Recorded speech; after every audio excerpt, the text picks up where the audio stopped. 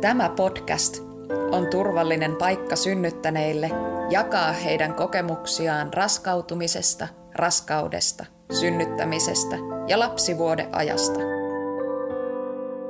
Tervetuloa seuraan.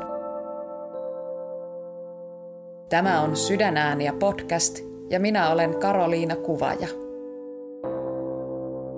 Saara valmistautui aktiivisesti esikoisen raskausaikana synnytykseen ja haaveili lääkkeettömästä, luonnollisesti etenevästä synnytyksestä. Saara kirjoitti esikoiselleen kirjeen lasketun ajan tienoilla, jossa hän totesi, että hei, nyt sinä voisit jo syntyä. Ja seuraavana yönä synnytys käynnistyikin supistuksilla.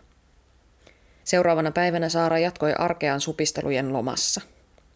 Hän pelkäsi, että ensisynnyttäjänä menisi liian aikaisin sairaalaan ja he lähtivätkin yöllä viivyttelyjen kautta siirtymään synnärille. Hän olikin jo 7 senttiä auki. Ponnistusvaihe kesti 2 tuntia ja synnytyksen kokonaiskestoksi merkattiin 18. Saara raskautui Kuopuksesta reilun 6 vuoden päästä esikoisen syntymästä uudessa parisuhteessa. Raskausaikana hän tunsi kehossaan, ettei ollutkaan enää niin nuori. Synnytys käynnistyi jälleen paria päivää ennen laskettua aikaa supistuksilla. Synnytys eteni todella nopeasti säännöllisten supistusten alettua. Kun Saara sai illalla esikoisen nukkumaan yöunille, he keräsivät sairaalakassin kasaan ja alkoivat hyöläytymään sairaalaan. Lapsivedet menivät myös uuden kodin uudelle parketille ja Saara mietti, ettei parketti menisi pilalle. He lähtivät kiireesti sairaalaan ja hän pääsi heti ammeeseen. Ammeessa häntä alkoikin melkein heti ponnistuttamaan.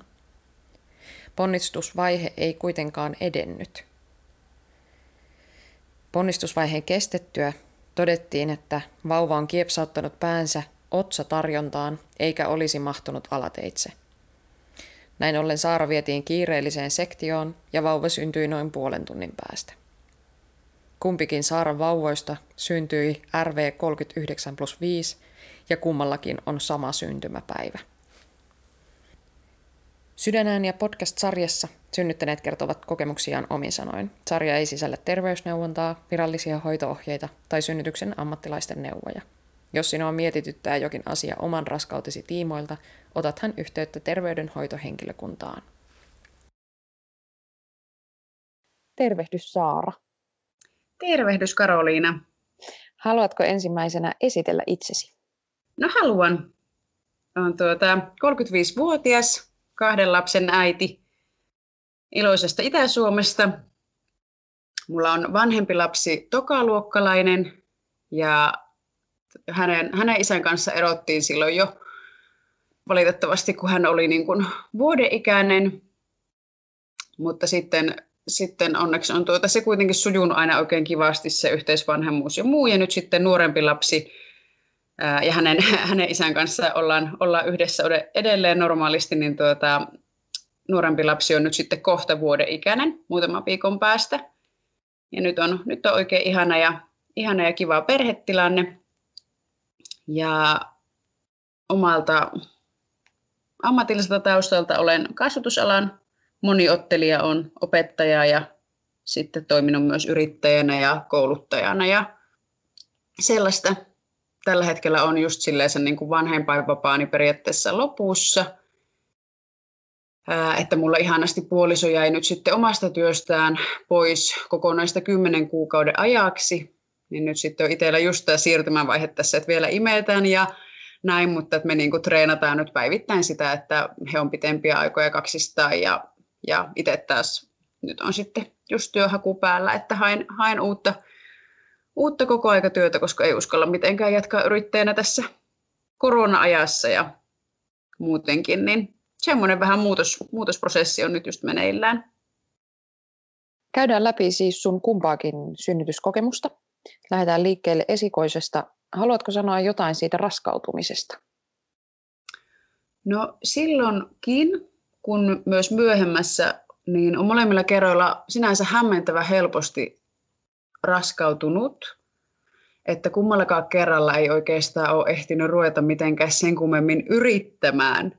Että ei ole tarvinnut tavallaan yrittää, mutta on niin kuin kerennyt käydä niin kuin esimerkiksi tämän ensimmäisen lapsen kohdalla, niin me oltiin käytännössä niin kuin ehkä noin kuukausi ennen raskautumista vasta käyty sitä keskustelua, että no itse asiassa olisikin aika ihanaa olla perhe, ja että se ei niin kuin haittaisi, mutta ei ole kyllä myöskään mitään kiirettä, olin just vasta valmistumassa, ja ajattelinkin, että ei yhtään haittaisi, vaikka ehtisi vähän tehdä enemmän töitä alle, mutta toisaalta että ei haittaa.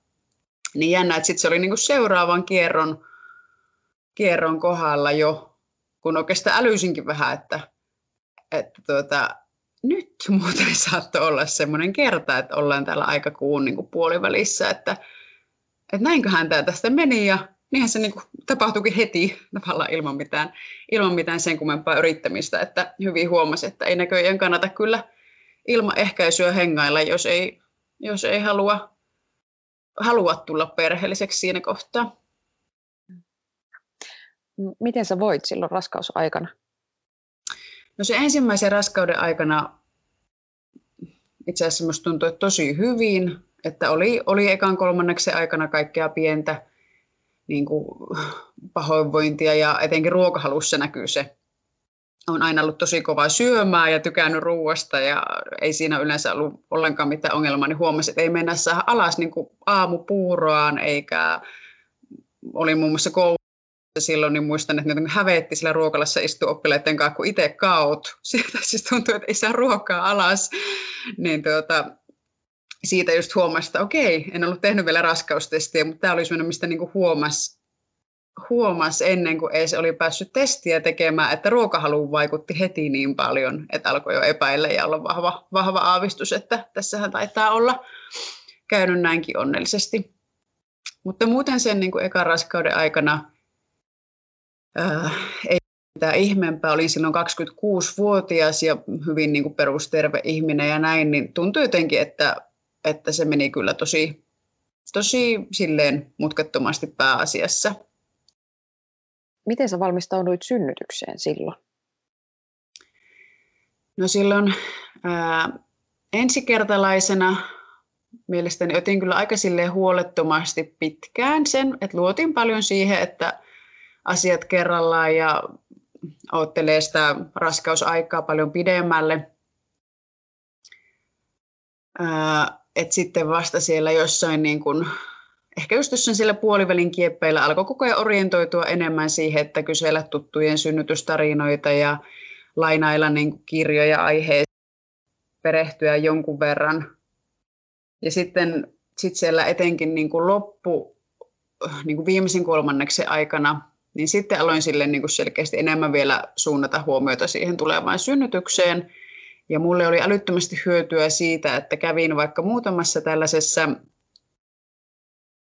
vanhemmuusvertaistukiryhmän tapaamisessa, jossa esimerkiksi oli niin kuin odotuskerta ja vaikka aktiivinen synnytys yhden kerran teemana. Niin muistan, että ihan muutamastakin tällaisesta kerrasta sain ihan älyttömästi itselleni semmoista niin kuin jotenkin apua ja osviittaa ja sellaista luottoa, että sitten niin kuin,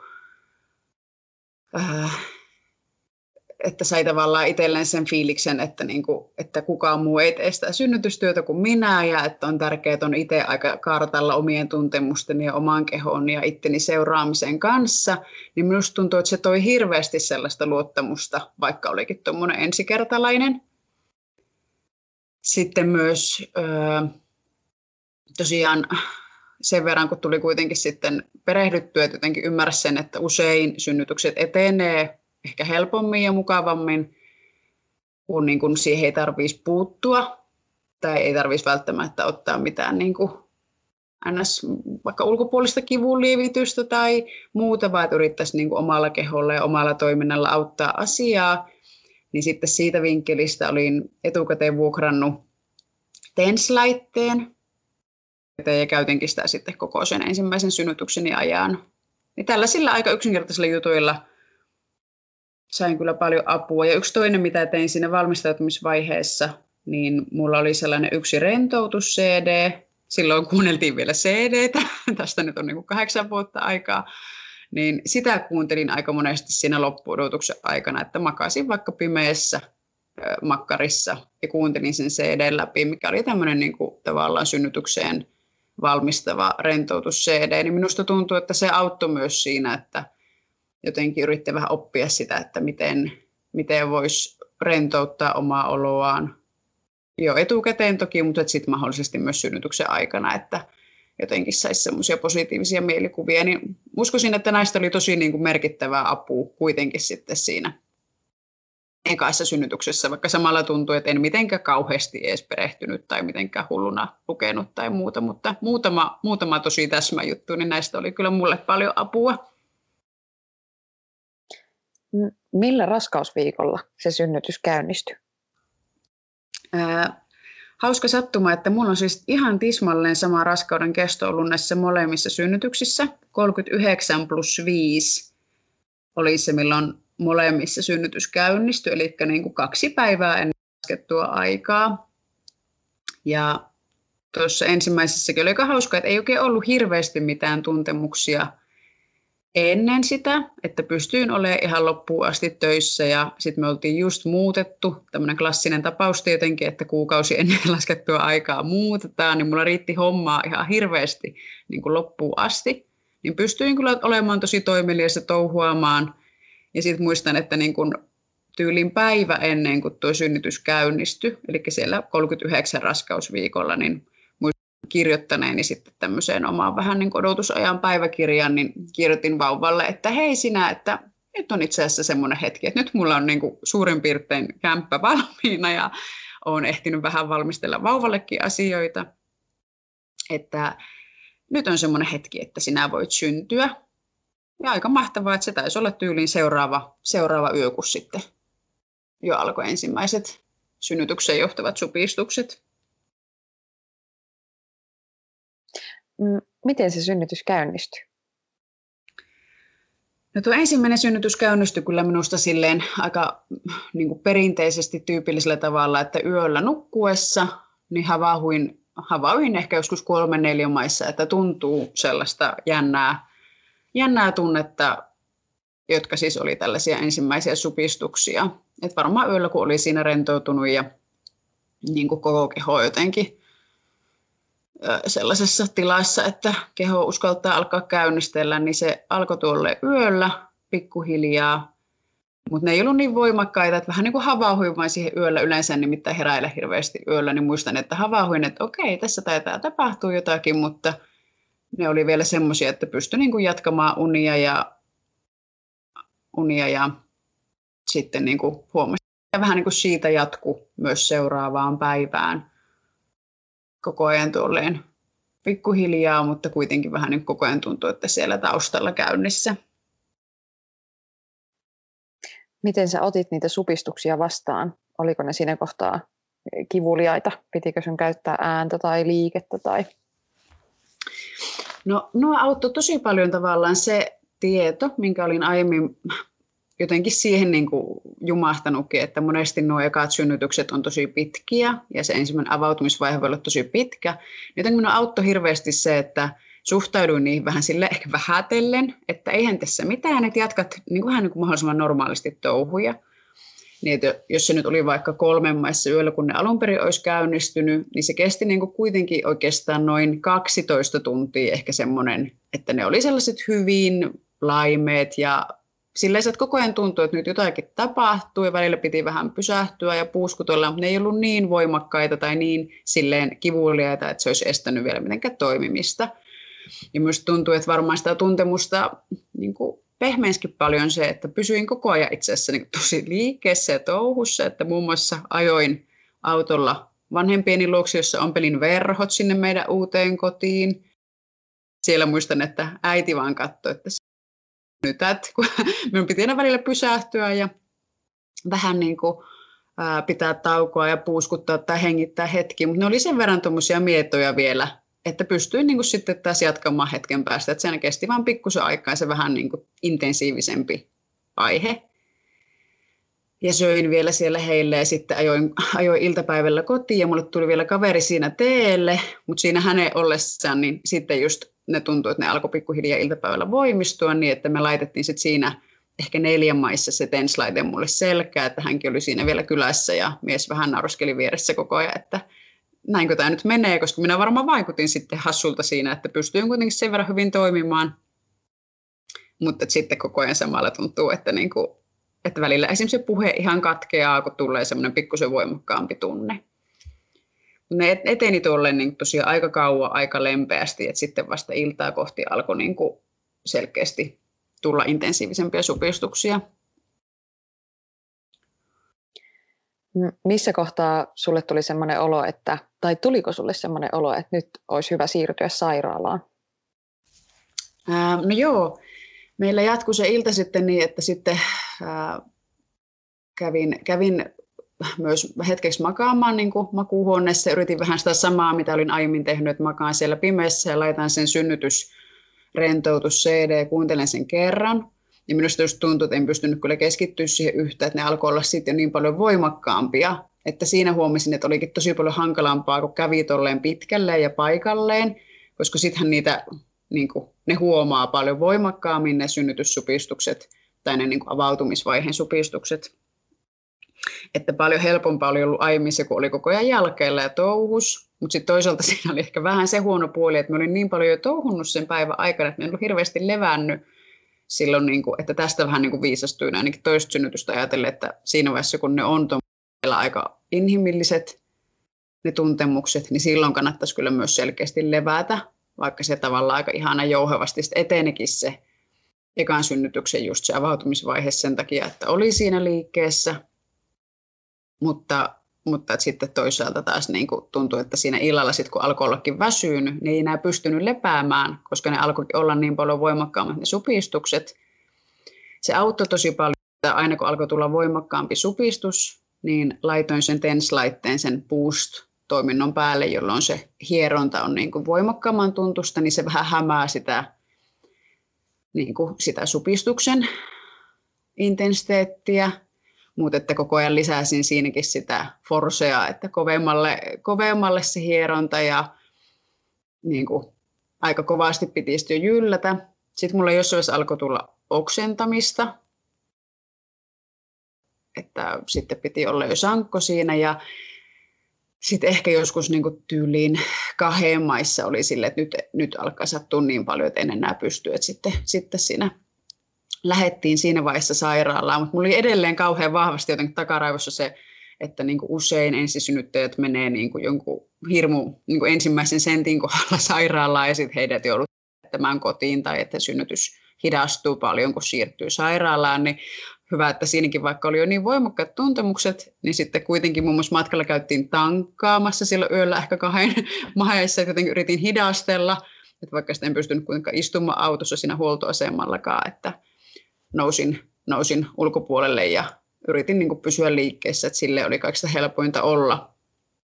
Mutta sitten kun siirryttiin sinne sairaalaan ja mentiin sinne, niin kyllä he siellä otti ihan vastaan silleen, ensin vähän hekin skeptisen näköisenä, että noin hyvin kuitenkin vielä kävelet omille jaloillesi ja että no katsotaas. Ja varmaan jotenkin valmiiksi ajattelin, että näinköhän tämä on vasta ihan alussa, mutta ei sehän oli jo 5 senttiä auki ja se oli tosiaan kivasti kyllä. Vai 7, mitenköhän se meni? Mutta siis että oli tosi hyvin edennyt kyllä se. He sanoivat, että tämähän syntyy varmaan ihan muutaman tunnin kuluttua.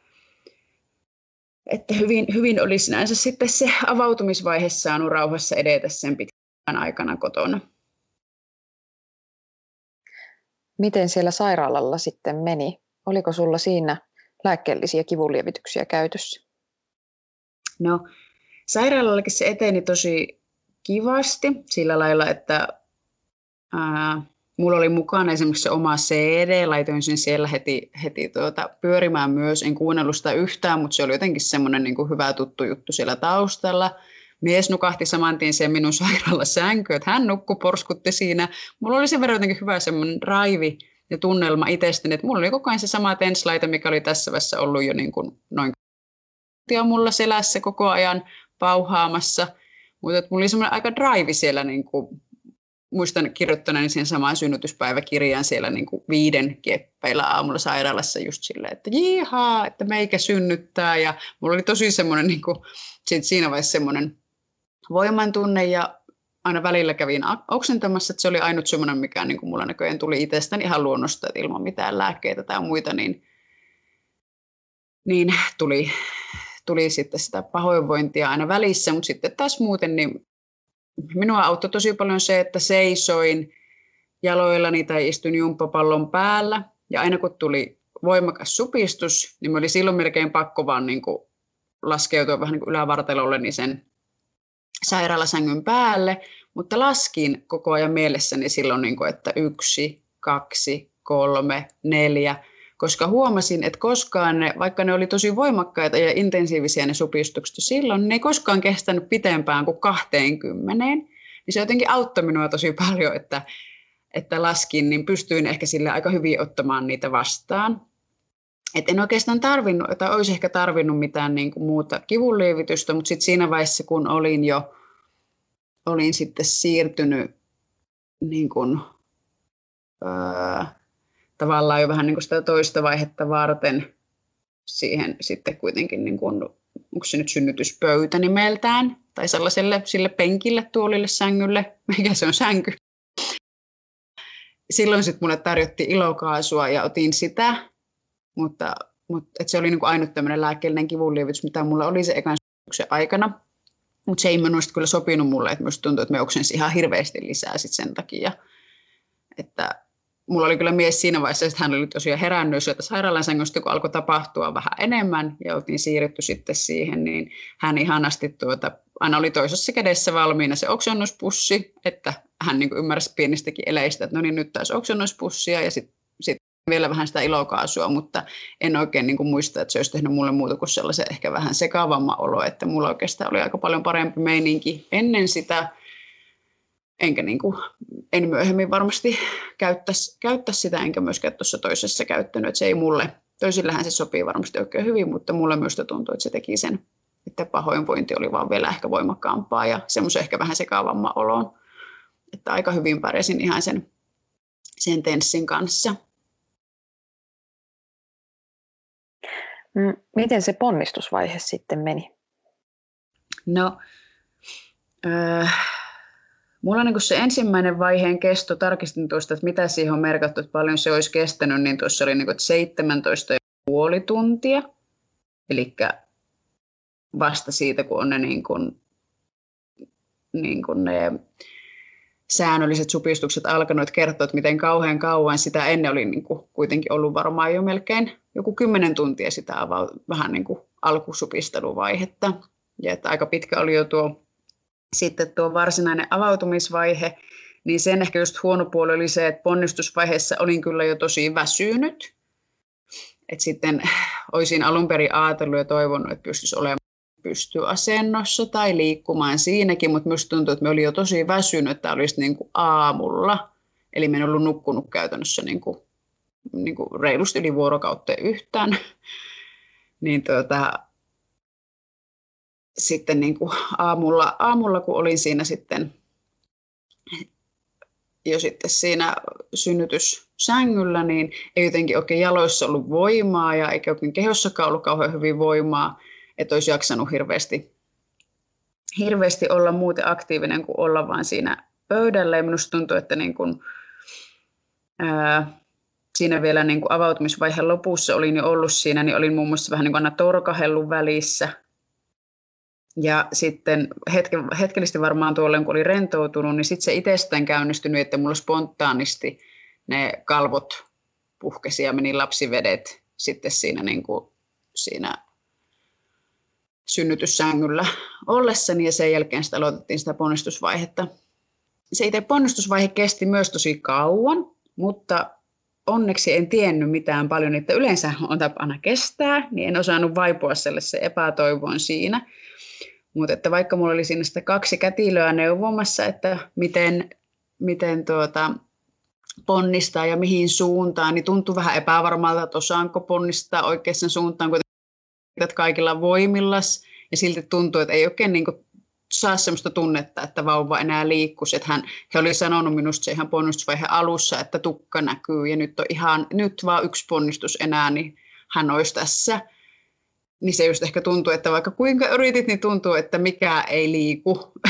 Että tuntuu, että ei saa sitä vauvaa liikkumaan. Että he hirveästi kyllä yritti minua ohjata ja kannustaa. Minä yritin kyllä kaikilla voimillani pusertaa, mutta just myöhemmin olen miettinyt, että en tiedä osaisiko niin hyvin sitä, että mihin suuntaan, saiko siitä niin kiinni. Ja sitten toisaalta varmaan myös, että ensisynnyttäjänä, niin oli varmaan vaan sen jotenkin verran niin kuin tiukkaa, että nimenomaan se pään ulos saaminen oli tosi iso työ, että oli kestänyt varmaan melkein jo 2 tuntia tuo ponnistusvaihe, kun heistä alkoi pohtia, että nyt taitaa alkaa voimatkin loppua jo synnyttäjällä, että pitäisiköhän tässä nyt hakea imukuppi lääkäri. Mulla oli jotenkin sellainen etukäteen sellainen ajatus, että ei ainakaan sitä imukuppia. Et muistan, että siitä tuli jo ihan semmoinen, että ei hitto, että kaikki tämä työ, että minä olen niin yrittänyt tässä parhaani, että näinkö. Mutta sitten he leikkasi välilihan, niin onneksi sitten just siinä kohdassa, kun se imukuppilääkäri oli kävellyt siihen huoneeseen, niin lapsi syntyi. Että tuntui ihan tosi hyöntävältä, että sitten se meni, niin kuin, että se välilihan leikkaus näköjään oli nyt siinä sitten aika tarpeen. Ja hän kerkesi lähinnä tulla siihen naurahtamaan sille, että no niin, onneksi olkoon, minua ei tarvittukaan. Niin siitä on kyllä tosi onnellinen, että sitten se kuitenkin oli sillä lailla ns. Luonnollisempi se lapsen syntymä, että vaikka sitten pitikin välilihan leikata, että se helpotti sitä, niin sitten kuitenkin tuntui, että se sentään parani aika nopeasti, että sitten lopulta yhteensä synnytyksen kesto oli siis niin kuin joku melkeinpä 18 tuntia ja 2 tuntia oli se ponnistusvaihe, mutta tosiaan se auttoi aika paljon, että en etukäteen tiennyt paljon, että ne yleensä on aika paljon lyhyempiä. Mulla vasta siinä ihan lopussa alkoi tulla sellaista oloa, että vähän semmoista epätoivon tunnetta, että ei vaan niin kuin etene. Mutta että sitten onneksi lopulta noin, että sai sitten kuitenkin ns. Aika luonnollisen alatiesyntymän ja synnytyksen aikaiseksi. Miten sulta istukka lähti syntymään? Se syntyi kyllä hyvin minusta sitten helposti siitä. 3. vaihe ei tuntunut olevan kovinkaan pitkä. Olisiko se ollut 10 minuuttia merkattu siihen. Että sitten sain vauvan kuitenkin rinnalle aika heti. Ja kaiken sen työn ja väsymyksen ja muun jälkeen oli jotenkin niin onnessani ja fiilikseni siitä vauvasta, että minusta tuntuu, että se tuli kyllä tosi itsestään se istukka sen jälkeen, että heti sen muistin ja innoissani sanoin miehelle, kun se oli syntynyt, että ota siitä kuva. Niin meillä on kuva kyllä siitä istukasta, minä halusin nähdä, että miltä se näyttää ja saada siitä muiston, mutta se ei enää ollut mikään onneksi työläs tai hankala vaihe. Miten sä toivuit siitä synnytyksestä? No minusta kyllä sitten tosi hyvin. Et varmaan se, että kun oli jouduttu leikkaamaan se väliliha, niin se teki sitä, että sairaalassa esimerkiksi oli hankala vähän niin kuin istua. Että oli helpompi olla semmoisessa puolimakaavassa asennossa. Että se oli sun, mitä joutuu enemmän varomaan ja toki jonkun verran niin kuin vuotoa ja tällaista. Mutta muuten minusta tuntui se, että saatiin heti niin kuin imetys tosi hyvin rullaamaan, niin se varmaan auttoi sitä, että jotenkin tuntui, että tosi nopeasti kohtu palautui jo siellä sairaalassa.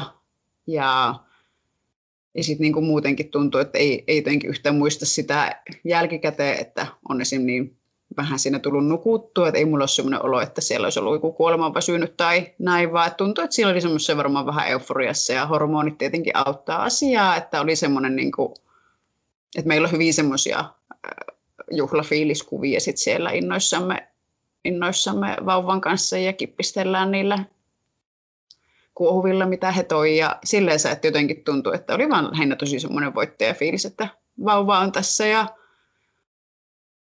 ja niin kuin, että tavallaan olin kuitenkin toivonut kovasti tuollaista aika luonnonmukaista syntymää, niin se tuntui tosi siistiltä, että vaikka se oli ollut tuommoinen pitkä ja työläs, niin toisaalta niin kuin, ei oikeastaan osannut odottaakaan mitään muuta, mutta oli tosi tyytyväinen siitä, että oli aika hyvin pärjännyt sen kanssa, niin myös tuntui, että mulle jäi semmoinen vähän niin kuin voimaantunut jälkieuforia, ja se varmaan niin kuin meni jotenkin vähän semi-huomaamatta sitten myös se, että ei se pitkään kestänyt sitten myös se semmoinen sillä lailla se palautuminen, että olisi ollut mitään haitallista vuotoa tai että se istumispulma lähti aika nopeasti sitten kuitenkin pois.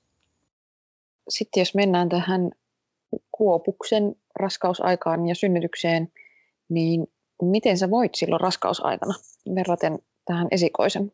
No heillä on tosiaan tarkalleen 7 vuotta ikäeroa, niin vaikka nyt aina jotenkin kuvitellut, että edelleen olisi aika nuori ja niin kuin tavallaan terve ja hyvässä kunnossa oleva keho ja näin, niin kyllä sen tosi paljon enemmän tunsi. Niin kuin jotenkin tuntuu, että onko tämä ikää vai sitä, että tässä on kuitenkin keho jo kertaa mukana, niin oli selkeästi niin kuin ennäs vähän työlämpi se toinen odotus ja toinen raskausaika.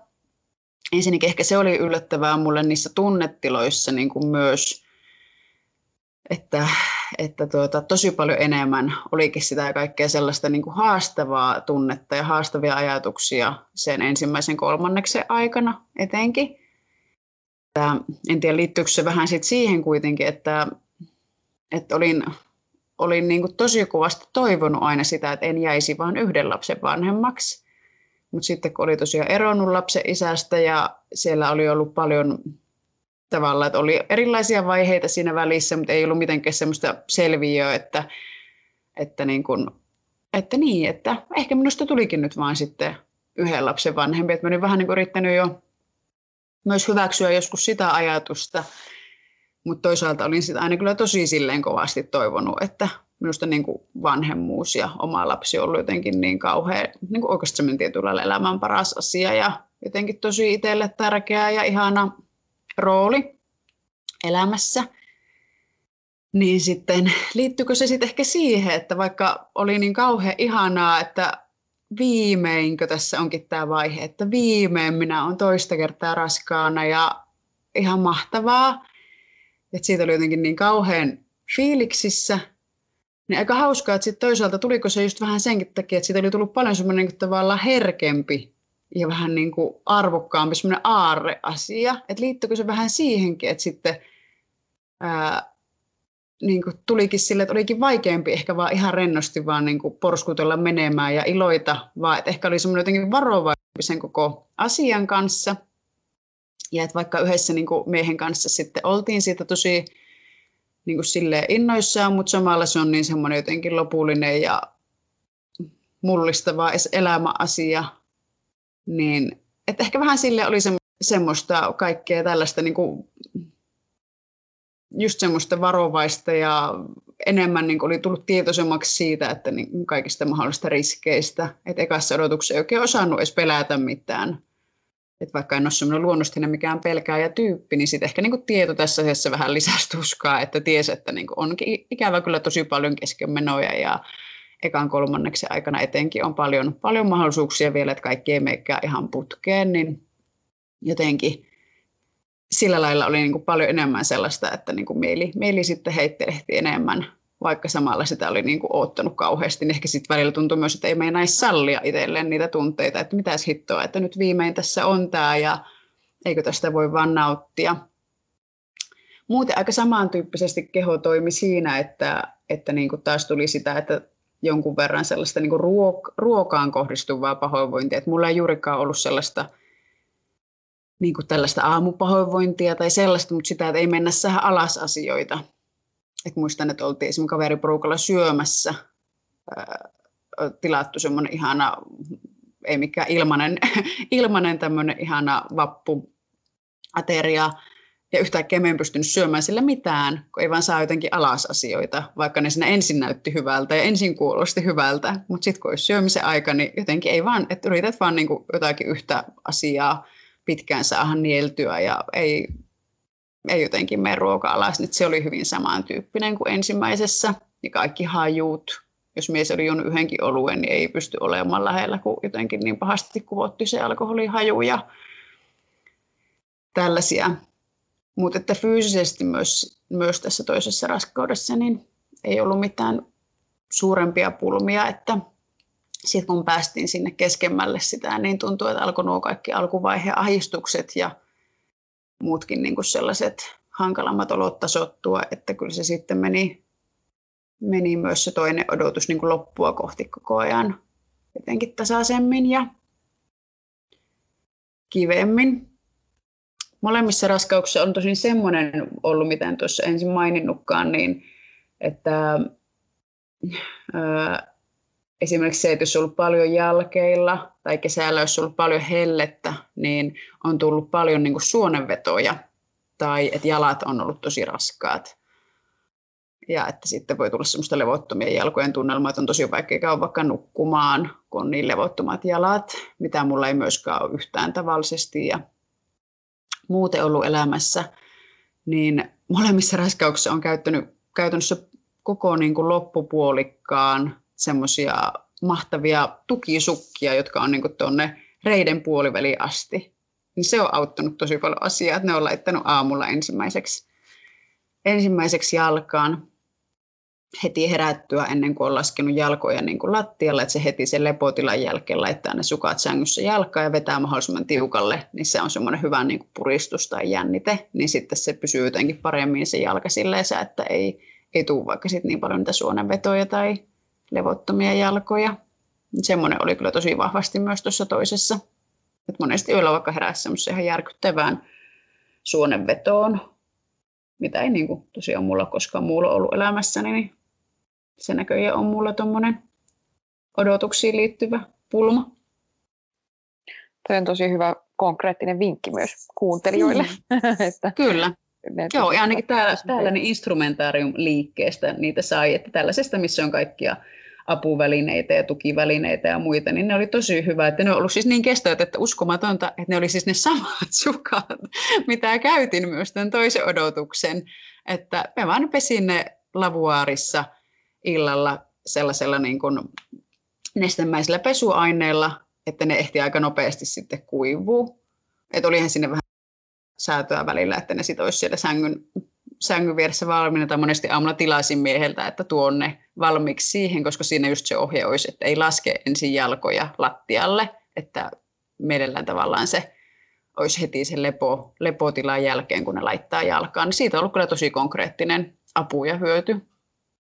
Sitten se sun synnytys käynnistyi taas 39+5. Oliko sulla mitään ennakoivia merkkejä vai alkoiko se ihan yhtäkkiä? Se alkoi kyllä taas aika sille yhtäkkiä, että niin kuin ensimmäiselläkin kerralla niin jotenkin aika normaalisti pystyi niin kuin porskuttaa sinne loppuun asti. Ja niin kuin ei oikein ollut mitään sellaisia. Toki mulla on molemmissa ollut sille, että on ollut paljon niitä sellaisia vähän niin kuin kohdun kovetteluja, että jos olet ollut paljon jalkeilla ja paljon liikkeellä, niin huomaa, että se kohtu niin kuin kiristyy ja vatsaa kiristää, että eikö ne ole jonkinlaisia niin kuin harjoitussupistuksia ja vähän niin kuin merkkiä siitä, että nyt höllää ja hiljennä. Mutta ei niin kuin muuten, että ei nytkään ollut sellaisia, että olisi vaikka alkanut supistella tiiviimmin ja sitten se olisi loppunut kokonaan, vaan että tässäkin tapauksessa niin me oltiin niinkin mahtavasti, että me oltiin muun muassa Prismassa sinä iltana, kun sitten niin, ja me käytiin siellä pankissa ja kaikkea mahdollista, ja aloin huomata, että nyt muuten alkaa olla tämmöistä niin kuin jonkunlaista ehkä vähän supistelua enemmän, mutta sitten ehkä kun oli siellä ajattelin, että enpä kiinnitä tähän huomioon, vaikka toki kävi mielessä, että ei hitto, että jos täällä niin kuin menee vaikka lapsivedet johonkin Prisman lattialle, että kuinka mahtavaa se nyt sitten on. Mutta me niin kuin siellä ne oikeastaan käynnistyi, me oltiin ehkä illalla 5-7 sillä pankki- ja Prisma-reissulla, niin kuin minä ja puoliso ja tämä minun koululainen siellä yhdessä ihan normaalisti ja ostettiin muun muassa niin kuin tarvikkeita tälle isommalle lapselle kuin se, että näissä on tämä hassu puoli, että näissä on tismalleen sama raskauden kesto, niin vielä käsittämättömämpää, että niillä on myös tismalleen sama syntymäpäivä näillä minun lapsilla, että se tuntui kyllähän uskomattomalta. On eri isät, aivan eri elämäntilanne, eikä millään lailla tarkoituksena tämä, niin se toki tuntui niin kuin käsittämättömältä myös, että kun tajusin, että me oltiin siellä just nimenomaan, me oltiin kutsuttu hänen sitten niin kuin vähän perheenjäseniä siihen hänen niin kuin syntymäpäivälleen meille käymään kotiin kahvilla, mutta siinä sitten sen Prisma-reissun jälkeen laitoinkin viestiä, että älkääpä tulkokkaan, että tämä vaikuttaa, että me lähdetäänkin tässä välissä synnyttämään.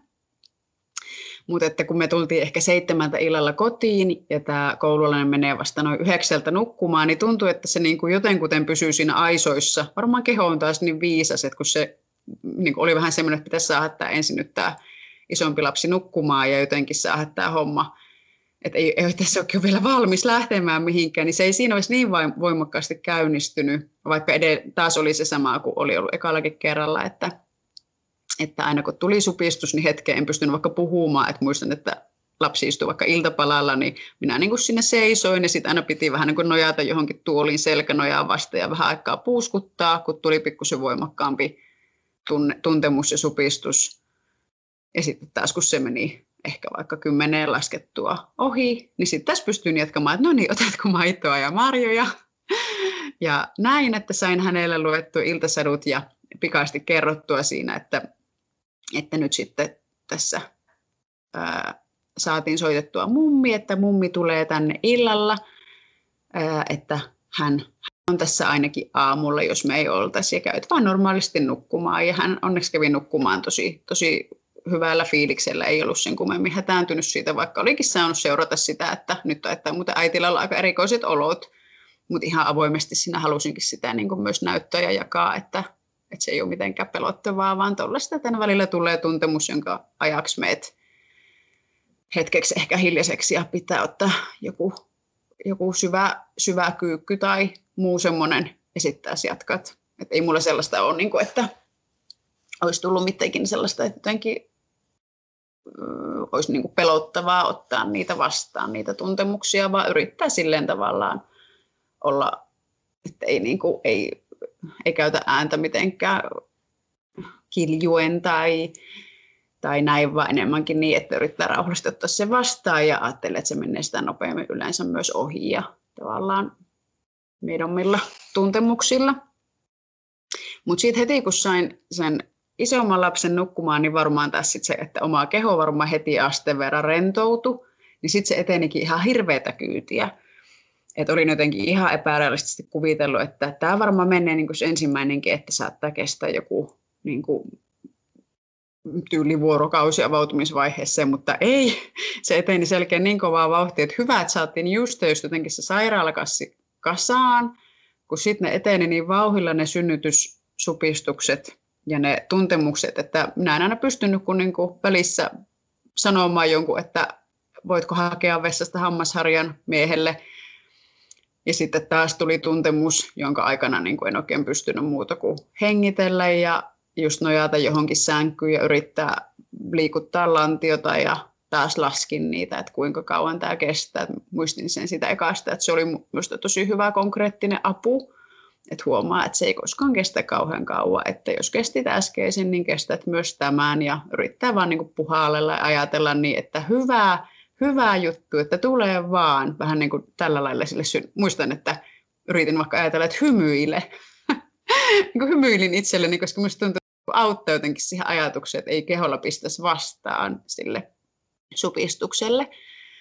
Ja sitten mummi ehti pyyhältää paikalle ja näytti, että hänen oli vähän vaikea ehkä rentoutua, kun hän sanoikin myöhemmin, että hänestä ihan tuntui, että eikö ne jo lähe. Että se eteni sitten niin vauhdilla, että kun sanoin, että ehkä 9 maissa sain sen lapsen nukkumaan, niin me lähdettiin sairaalaan noin 11. Mutta se oikeasti tuntui siltä, että kesti ihan kauhean pitkä ihan vaan se, että päästiin tyyli ovesta ulos, että aina 1 kenkä jalkaa ja taas supistus ja sitten ehkä toinen kenkä jalkaa. Mutta niitä itse supistusten aikana en oikein pysty kyllä tekemään mitään, niin se eteni vauhdilla. Ja mulla kerkesi siinä kotona mennä sitten myös lapsivedet.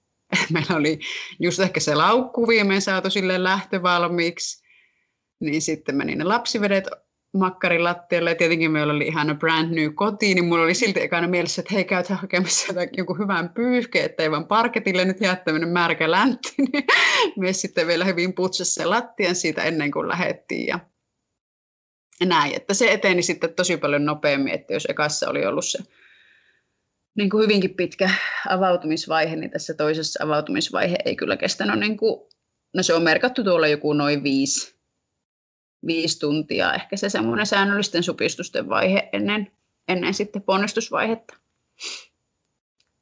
Miten tällä kertaa siirtyminen sinne sairaalaan? Oliko nyt aikaa käydä bensatankilla vai ajoitteko suoraan? Joo, no nyt ei ollut aikaa kyllä käydä bensatankilla päinvastoin, että nimenomaan tämä oli minusta ehkä semmoinen aika itselleni avaava ja hyvä niin kuin esimerkki just siitä, että ei pidä ehkä kuvitella, että toinen on ollenkaan enää lähellekään niin pitkä, vaan voi olla tosi paljon nopeampi, että koska nyt tässä automatka, meillä siis kestää sairaalaan niin kuin alle 10 minuuttia autolla, niin silti se tuntui minusta todella pitkältä ja tuntui, että en pysty pitämään esimerkiksi silmiä auki, vaan muistavaa, että olin siinä auton niin kuin silmät kiinni ja semmoista sisäistä karttaa mielessäni kävin läpi, että okei, nyt me ollaan ehkä sen sillan kohdalla, nyt me ollaan ehkä siinä, minä kestän vielä tämän, että piti kyllä tosi paljon rauhoittaa mieltä ja siinä kerkesi tulla kuinka monta supistusta matkalla. Ja siinä vaiheessa, kun oltiin sairaalan pihalla, niin mies ajoi heti siihen niin kuin pääovelle, mihin nyt sinänsä ei saa parkkeerata, mutta ihan vaan, että oli sen verran voimakkaat ne tuntemukset ja kävi juoksemassa sisältä apua. Sieltä tuli sitten yksi työntekijä vastaan pyörätuolin kanssa. Ja siinähän oli heti, että no niin, käy vaan tähän, just näytin vaan kädellä. Ja mies ihanasti heti jo ymmärsi, että odota pieni hetki, että kohta hän pystyy nousemaan ja puhumaan taas. Että se on sillä hetkellä, kun supistus on päällä, niin ei pysty puhumaan, ei pysty tekemään mitään. Mutta sitten kun se ohi, niin sanoin hänelle ihan normaalisti, että no niin, terve sille sairaalan henkilökunnalle. Että siinä välissä ne kyllä pystyy sitten puhumaan ja olemaan aika oma itsensäkin. Mutta että niitä tuli siinä vaiheessa jo tosi tiiviisti. Ja hän sitten se sairaalan työntekijä lähti minua kärräämään sinne synnytysosastolle ja mies taas lähti sitten viemään autoa vielä parkkiin. Ja kun mentiin osastolle, niin he tiesivät, että mulla olisi nyt toiveena, olin laittanut se aiemmin sähköisen järjestelmän kautta ja sanoin sen myös heti siinä. Tai olin sanonut, me oltiin soitettu sinne osastolle, että ollaan tulossa, niin olin sanonut puhelimessa, että mulla olisi hirveästi haaveena kokeilla veteen synnyttämistä. Sitä ei ollut ekalla kerralla ollut vielä mahdollista. Olen synnyttänyt tuolla Pohjois-Karjalan keskussairaalassa Joensuussa, niin ei ollut vielä sillä ensimmäisellä kerralla mahdollista. Että sai mennä vaan avautumisvaiheessa altaaseen, mutta ei ollut mahdollista synnyttää. Ja siitäkin ajattelin tämän toisen raskauden kohdalla, että olipas ihana ajoitus, koska se tuli mahdolliseksi vasta sen niin kuin oma odotusvuoden alussa ja aikana, niin ajattelin, että se olisi kyllä ihan ihanaa saada synnyttää sinne veteen.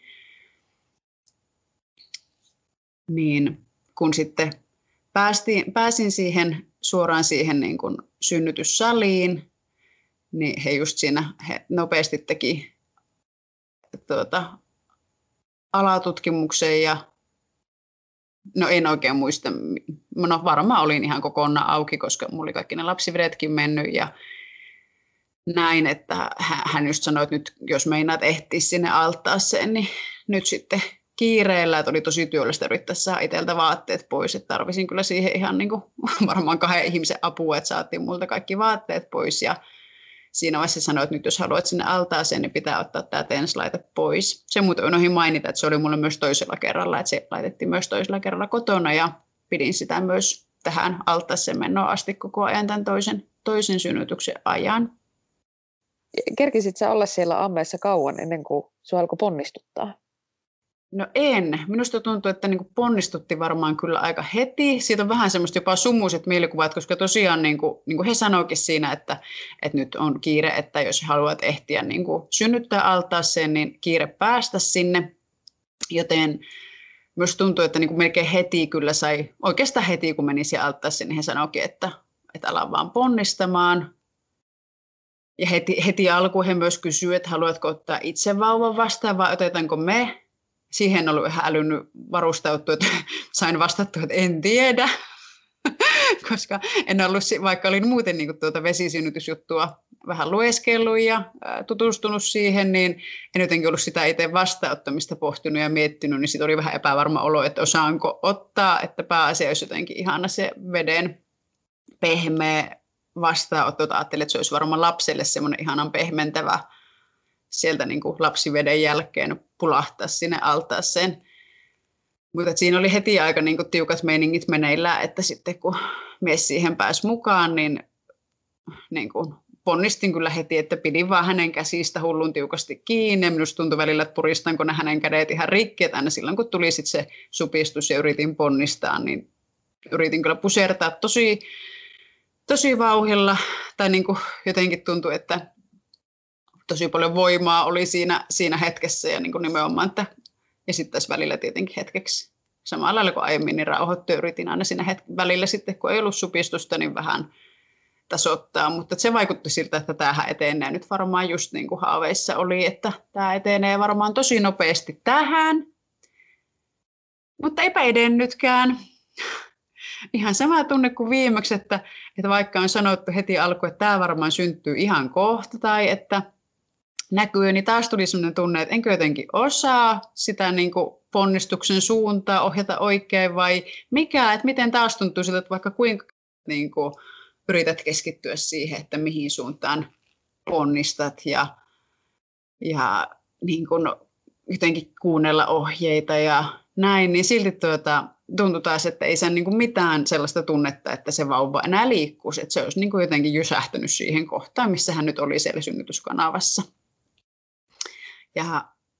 Ja sitten niin kuin alkoi olla siinä altaassa se pulma, että sitten toisaalta kun iho on märkänä, niin mulla alkoi olla aika kylmä, että kun sitten tietenkin niin kuin selässäkin on enemmän silleen kontallani, vallan sitä altaan reunaa vasten, mutta selässäkin on sen verran sitä kosteutta ja se on siinä veden niin kuin ulkopuolella tai pinnalla, niin tuntui jotenkin, että alkoi olla kylmä, että he vähän väliä joutui kastelemaan semmoista pyyhettä lämpimällä vedellä ja laittoi sen mulle selkää, mutta alkoi olla aika epämukavaa ja aika vaan eteni ja meni.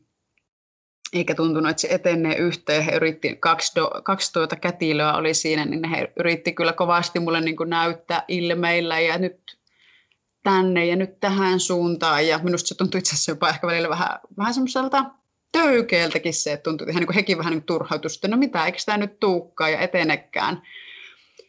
Ja olin kerennyt olla 2 tuntia siinä altaassa. Tälläkin kertaa nyt sitten tämmöinen 2 tunnin ponnistusvaihe, kunnes vasta niin kuin heille heräsi sitten epäily siitä tarjonnasta.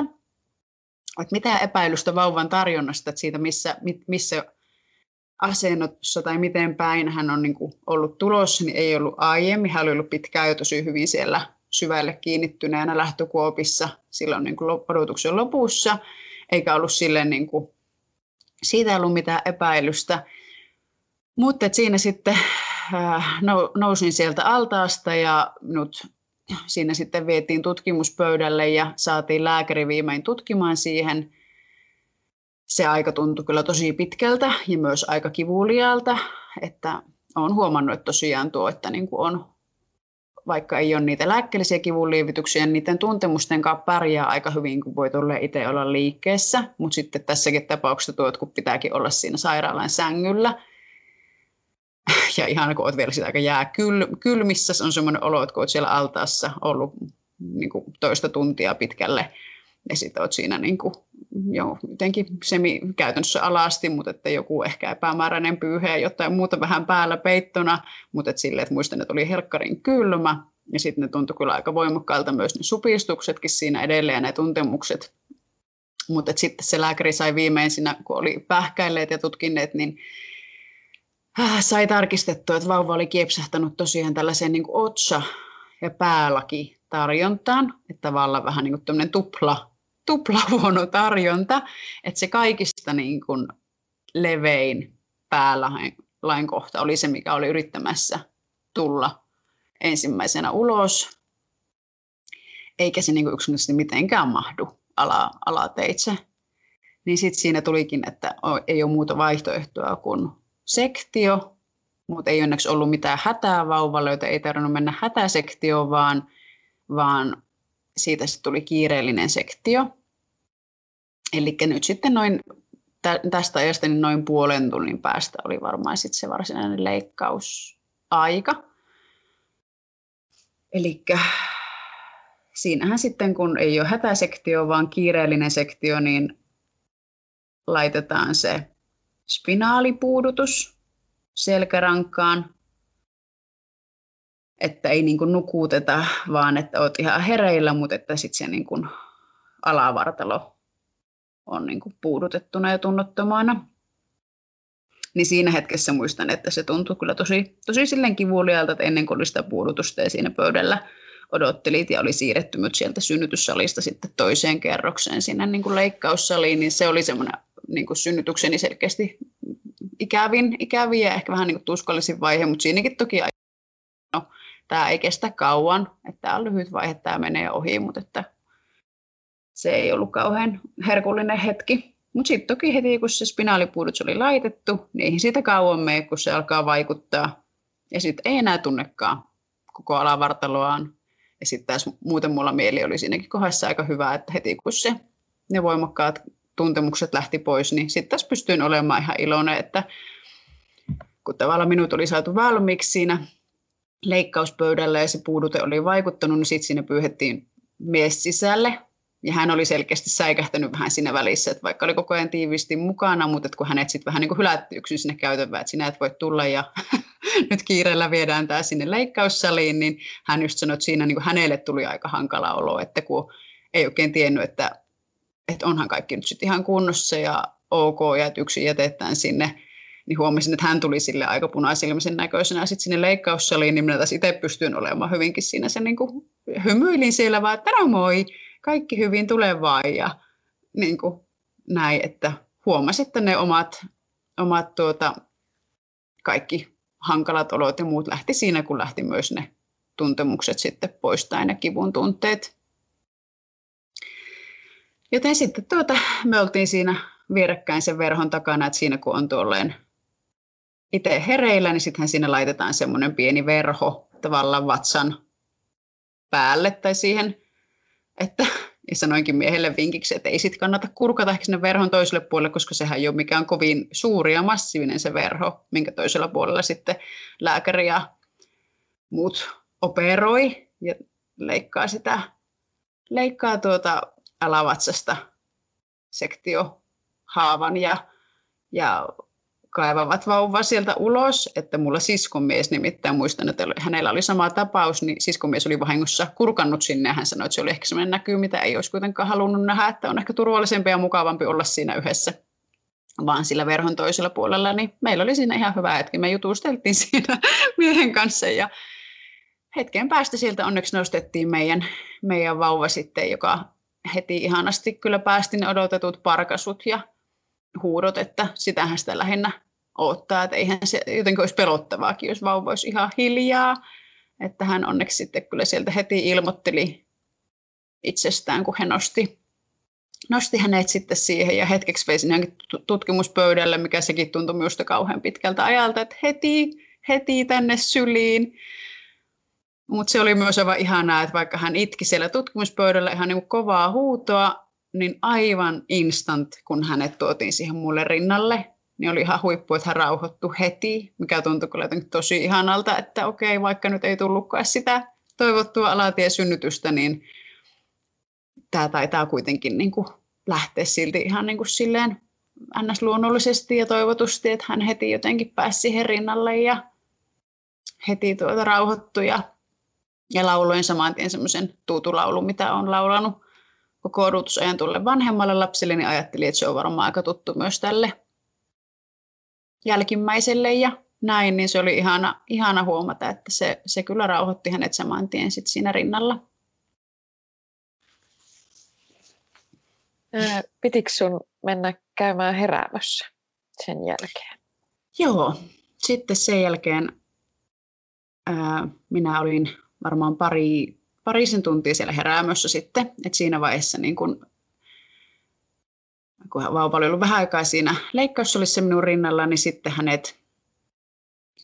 hänet muistaakseni laitettiin niin kuin miehen paida alle, että meillä oli kyllä haaveissa, että sit jos ei voi olla minun rinnalla tai iholla, niin olisi sitten niin kuin miehen ihoa vasten, niin he sai ihan kahdestaan viettää semmoisen ensimmäisen parituntisen, joka tuntui, että oli niin kuin miehelle tosi tärkeä vaihe, että he oli kahdestaan ja heitä jätettiin sinne kahdestaan, että vauva ensimmäinen ruoka oli tämmöinen kumihanska, minkä he antoi miehelle käteen, että voit antaa tästä tätä kumihanskan päätä, sormen päätä vauva vaikka lutkuttaa, niin sitä se oli tyytyväisenä lutkutellut miehen sylissä ja ollut ihan rauhallinen ja tyyni myös hänen kanssaan ja minä olin sitten siellä heräämössä pari tuntia. Oli semmoinen olo, että varmaan pitäisi nukkua, taas tietenkin ollut niin kuin, jonkun melkein 2 vuorokautta hereillä, mutta siinä on kyllä niin kierroksilla, että jotenkin ei pysty. Olin aika hereillä koko ajan, mutta tosi silleen tyytyväisellä fiiliksellä. Tosi vähän ehkä oli semmoinen, että haluaakohan se vauva jo maitoa ja mitenköhän niillä menee, mutta samalla kuitenkin semmoinen luottavainen fiilis, että hän on parhaissa käsissä.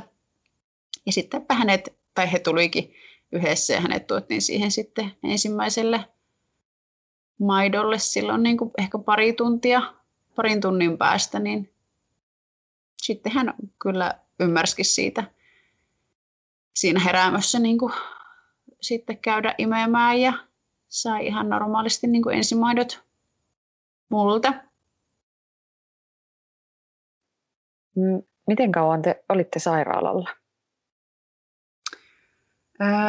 Me oltiin 3 yötä.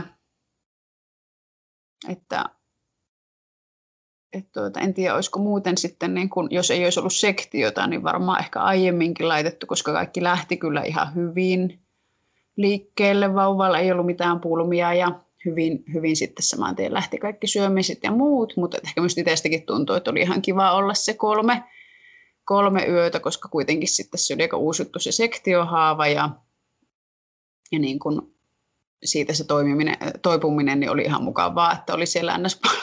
Palveltavana.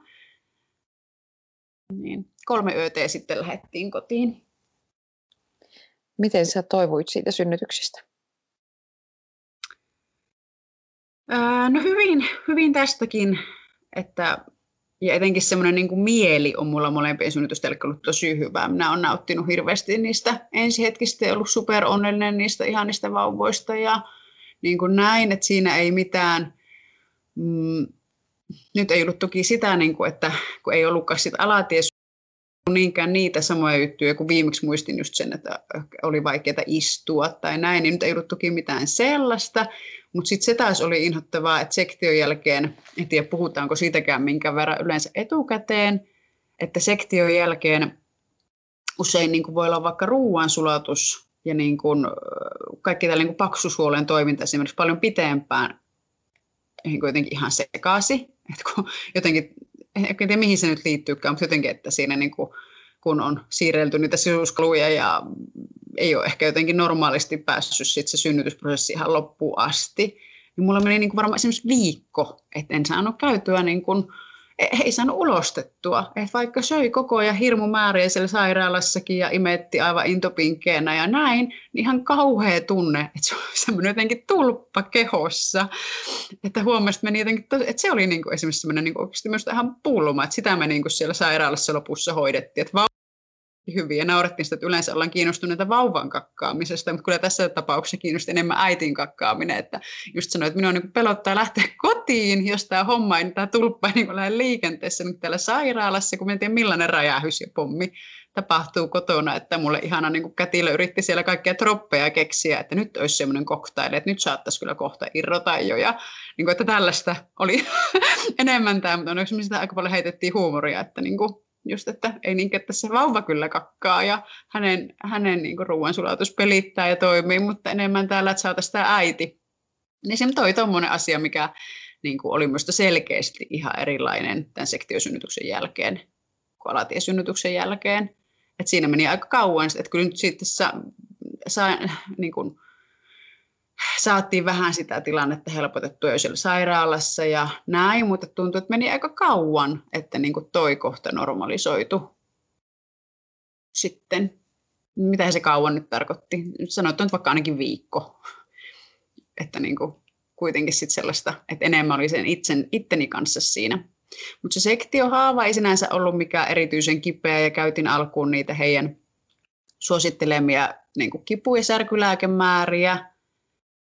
Mutta että ensilleen sitten en ollut mitenkään kauhean kipeä ja pystyin ihan hyvin sitten toimimaan kyllä kotona alusta asti, että enemmänkin piti itse niin muistuttaa, että kannattaa olla tosi varovainen kuitenkin ja lähteä varovaisesti liikkumaan. Ja toki piti se koko ensimmäinen kuukausi ainakin muistuttaa itseensä siitä, että ei nostaisi mitään vauvaa painavampaa ja sille olla varovainen, mutta ei mulla sinänsä ollut sellaisia fyysisiä kipuja kuitenkaan sen pahemmin. Haluatko sanoa jotain imetyksestä? No se lähti molempien kohdalla kyllä oikein hyvin. Se oli mulle tärkeä asia. Olin siihen silleen jonkun verran tutustunut kyllä etukäteen ja ajatellut, että haluan kaikin puolin yrittää edesauttaa sitä. Eli esimerkiksi just silleen, että siinä alussa en kyllä säästele sitä ihokontaktia, että mulla ei kumpikaan lapsi ole sairaalassa ollut oikeastaan kierrättääkään varmaan siinä omassa vauvan sängyssä, vaan pidän, myös on ihana ollut pitää heikkojen siellä nakuna samassa sängyssä vieressä, joka niin kuin minusta auttaa kuitenkin sitä kaikkea, että vauvalla on tosi niin kuin kaikki maailman mahdollisuudet olla siinä rinnalla ja saada niin paljon sitä maitoa kuin haluaa ja samalla lailla taas sit se hormonitoiminta niin kuin omallekin osalle niin kuin pitäisi nostattaa hyvin maitoa ja näin, niin näin se on kyllä ainakin meillä toiminut, että molemmilla on tosi hyvin lähtenyt se siellä sairaalassa jo. Niin kuin, toki saattaa tarvita vähän apua siihen, että niin kuin auttaisi vaikka asennon löytymiseen ja että siinä oli vähän ehkä jotakin hakemista alussa, mutta että kuitenkin niin kuin aika vähäistä, että tuntuu, että on ehkä niin kuin aika hereillä alkuun siinä, että nyt tämä on meidän tärkeä asia saada tässä pelittämään ja muuta meidän ei oikeastaan tarvitse yhdessä tehdä, kun ollaan vaan yhdessä alasti ihokkaan ja pesiä tässä ja sitten saa tavallaan se imetys, niin sitten se palvelee sen koko vauvavuoden niin kuin periaatteessa, kun se on ainakin meillä, niin kuin, että kun on saanut tuo alun toimimaan hyvin. Ja molempien kohdalla on mennyt hyvin se ohjeellisen mukaan, että niin kuin täysimetystä puoli vuotta ja sitten vuoden ikäiseksi suurin piirtein niin kuin osittaisimetystä. Että nyt mulla tuo jälkimmäinen on tosiaan kohta vasta vuoden, niin edelleen imetän, mutta että on niin kuin sillä selkeästi myös vähennellystä, että aamut, illat tärkeitä ja jonkun kerran siellä päivällä, mutta niin kuin on myös ihan tietoisesti ajatellut, että voi alkaa pitää sitä jo silleen niin kuin tämmöisissä pienemmissä määrissä sitä niin kuin imetysten määrää. Et tietenkin tavallaan lapsen tahtisesti, mutta tavallaan nämä on hyvin luontevasti myös mennyt näin molempien kohdalla, että tuntuu, että sit kun se muun ruoan määrä on siihen tullut rinnalle, niin se imetys on ehkä enemmänkin semmoinen kiva yhteinen juttu. Ei enää niin, että se ei ole enää niin tärkeä, siitä se ehkä se niin kuin, tavallaan se ruoka ja mahan täyttönäkökulma, vaan enemmänkin se, että on kivaa välillä olla rinnalla ja päästä siihen lähelle. Mitä sä olisit halunnut tietää synnytyksestä silloin, kun sä vaikka valmistauduit esikoisen synnytykseen tai sitten myös tähän Kuopuksen synnytykseen, että oliko sulla jotain semmoisia asioita, jotka tuli sulle yllätyksenä?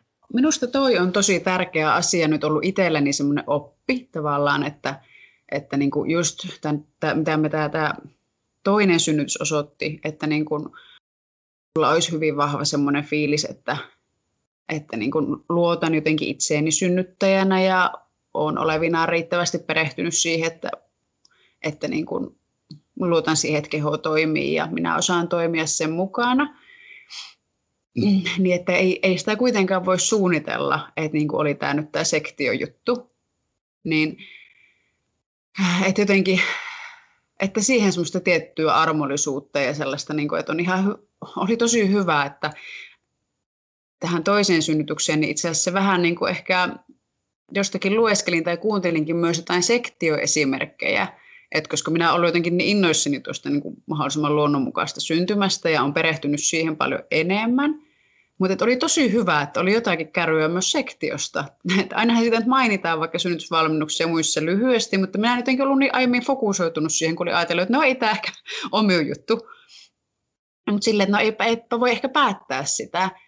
Että oli niin kuin tosi hyvä, että oli pikkusen kuullut siitäkin ja että ei mene tavallaan sitten shokkiin siinä synnytyksen hetkellä myöskään siitä, että okei, on niin kuin valmistautunut jotenkin siihen, että sitten jos jotain tulee, joku tämmöinen niin kuin tarve nyt vaikka sektiolle tai johonkin toimenpiteelle, niin että sitten kuitenkin tuntuu, että on itsellä tyytyväisempi ja onnistuneempi olo siitä kokonaisuudesta, kun on niin kuin orientoitunut myös siihen, että no sitten luotan myös siihen hoitohenkilökuntaan ja siihen, että he osaa tehdä se arvion, että se ei tarkoita edelleenkään, että multa jotenkin vietäisi minun synnytyskokemusta tai joku muu määräistahdin, vaan että, niin kun, että näin vaan voi tapahtua. Mutta muuten niin olen kokenut, että ihan älyttömästi on apua siitä, että vähän edes perehtyy etukäteen, niin sen niin kuin vinkkaisin aina kaikille ja on tosi kiitollinen, että jotenkin siinä ekassa odotuksessa niin kuin älysin mennä muutamaan niihin johonkin aktiivista synnytystä käsittelevään ryhmään tai lukea esimerkiksi yhden semmoisen, sitä on aina ajatellut, että jos yhden ainoan kirjan vaikka lukisi ennen synnytystä, niin minusta se hyvä syntymä, sen kirjoittaja taitaa olla, olisiko se Minna Haataja. Mulla on itselleni se kirja, niin olen lainannut sitä useammalle kaverille tässä välissä. Niin olen ajatellut, että jos niin yhden ainoan kirjan lukisi ennen synnytystä, niin minusta niin vaikka se on hyvä.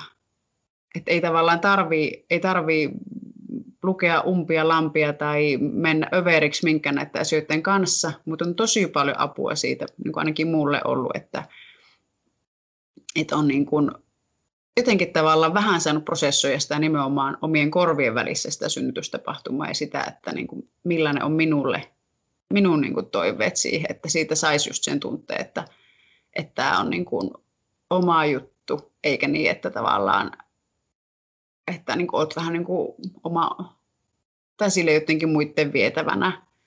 Onko sulla vielä jotain, mitä sä haluaisit sanoa tällä hetkellä synnytykseen valmistautuville? Just ehkä tuo niin kuin näkökulma, että miten suhtautuu esimerkiksi kaikkiin synnytykseen liittyvään siihen niin kuin luonnollisenkin prosessiin, että suhtautuuko niin, että se joku hirveä koitos, naisten armeija ja tuntemukset on kipua, mitä jännittää etukäteen. Että mulle on tullut sellainen tunne, että on aika paljon ihmisillä myös sellaista, että jännittää tosi paljon ja ei edes halua ajaa koko synnytystä etukäteen, kun se jotenkin tuntuu semmoiselta vähän niin kuin kauhistuttavalta möröltä, joka on toki tosi ymmärrettävä tunne, mutta että huomaisikin, että sillä on tosi paljon merkitystä, että miten siihen suhtautuu ja mistä näkökulmasta se ajattelee, että usein myös ne pelot ehkä helpottaa ja niin kuin heikkenee, kun vähän tutustuu siihen ja kuuntelee vaikka muiden niin kuin myönteisiä tarinoita, että tavallaan tajuaa, että itse asiassa, että sehän voi olla jopa tosi voimaannuttava kokemus. No se on jo niin kulutettu sana, että sitä ei varmaan saa enää käyttää, mutta siis semmoinen, niin kuin, että siitä voikin, mulla ainakin on jäänyt niistä semmoinen olo, että ne on ollut kyllä niin kuin, ne on tehnyt tosi hyvää mulle niin kuin naisena ja ihmisenä, että mulla on jäänyt semmoinen olo, että se on lisännyt niin kuin itsetuntemusta sille hyvässä mielessä, että se voi olla tosi niin kuin positiivinen kokemus. Vähän niin kuin jonkun ison urheilusuorituksen jälkeen. Jos sun maratoniin, niin jos siitä on selvinnyt, niin siitä on varmaan lähinnä ihan niin kuin tosi hyvä voittajafiilis. Että suhtautuisikin mieluummin sille, jos yhtään pystyisi niitä omia ajatteluja ohjaamaan, niin mieluummin niin vähän niin kuin, että tervetuloa, kun että yrittää sulkea sitä pois. Onko jotain, mitä haluat vielä sanoa tai mikä on jäänyt kertomatta? No nyt mä ainakin kertonut tosi paljon. Toivottavasti tätä on pystynyt seuraamaan. Nämä on niin isoja asioita ja niissä on niin monta juttua ja vaihetta, niin tuntuu aina vähän semmoiselta, että saako siitä kiinni, mutta kiva, että on saanut jakaa tällaista oman elämän niin kuin kuitenkin yhtiö ihan niin kuin tosi keskeisiä merkkipaaluitapahtumia, niin onhan tämä kauhean hauskaa ollut näitä muistella ja jakaa. Kiitos Saara. Kiitos.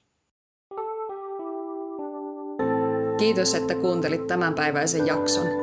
Jos pidit kuulemastasi, löydät meidät Instagramista ja Facebookista nimellä Sydänääniä podcast.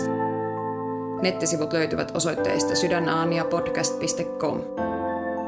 Minä olen Karoliina Kuvaja ja sinä kuuntelit Sydänääniä. Kiitos vielä ja ensi viikkoon.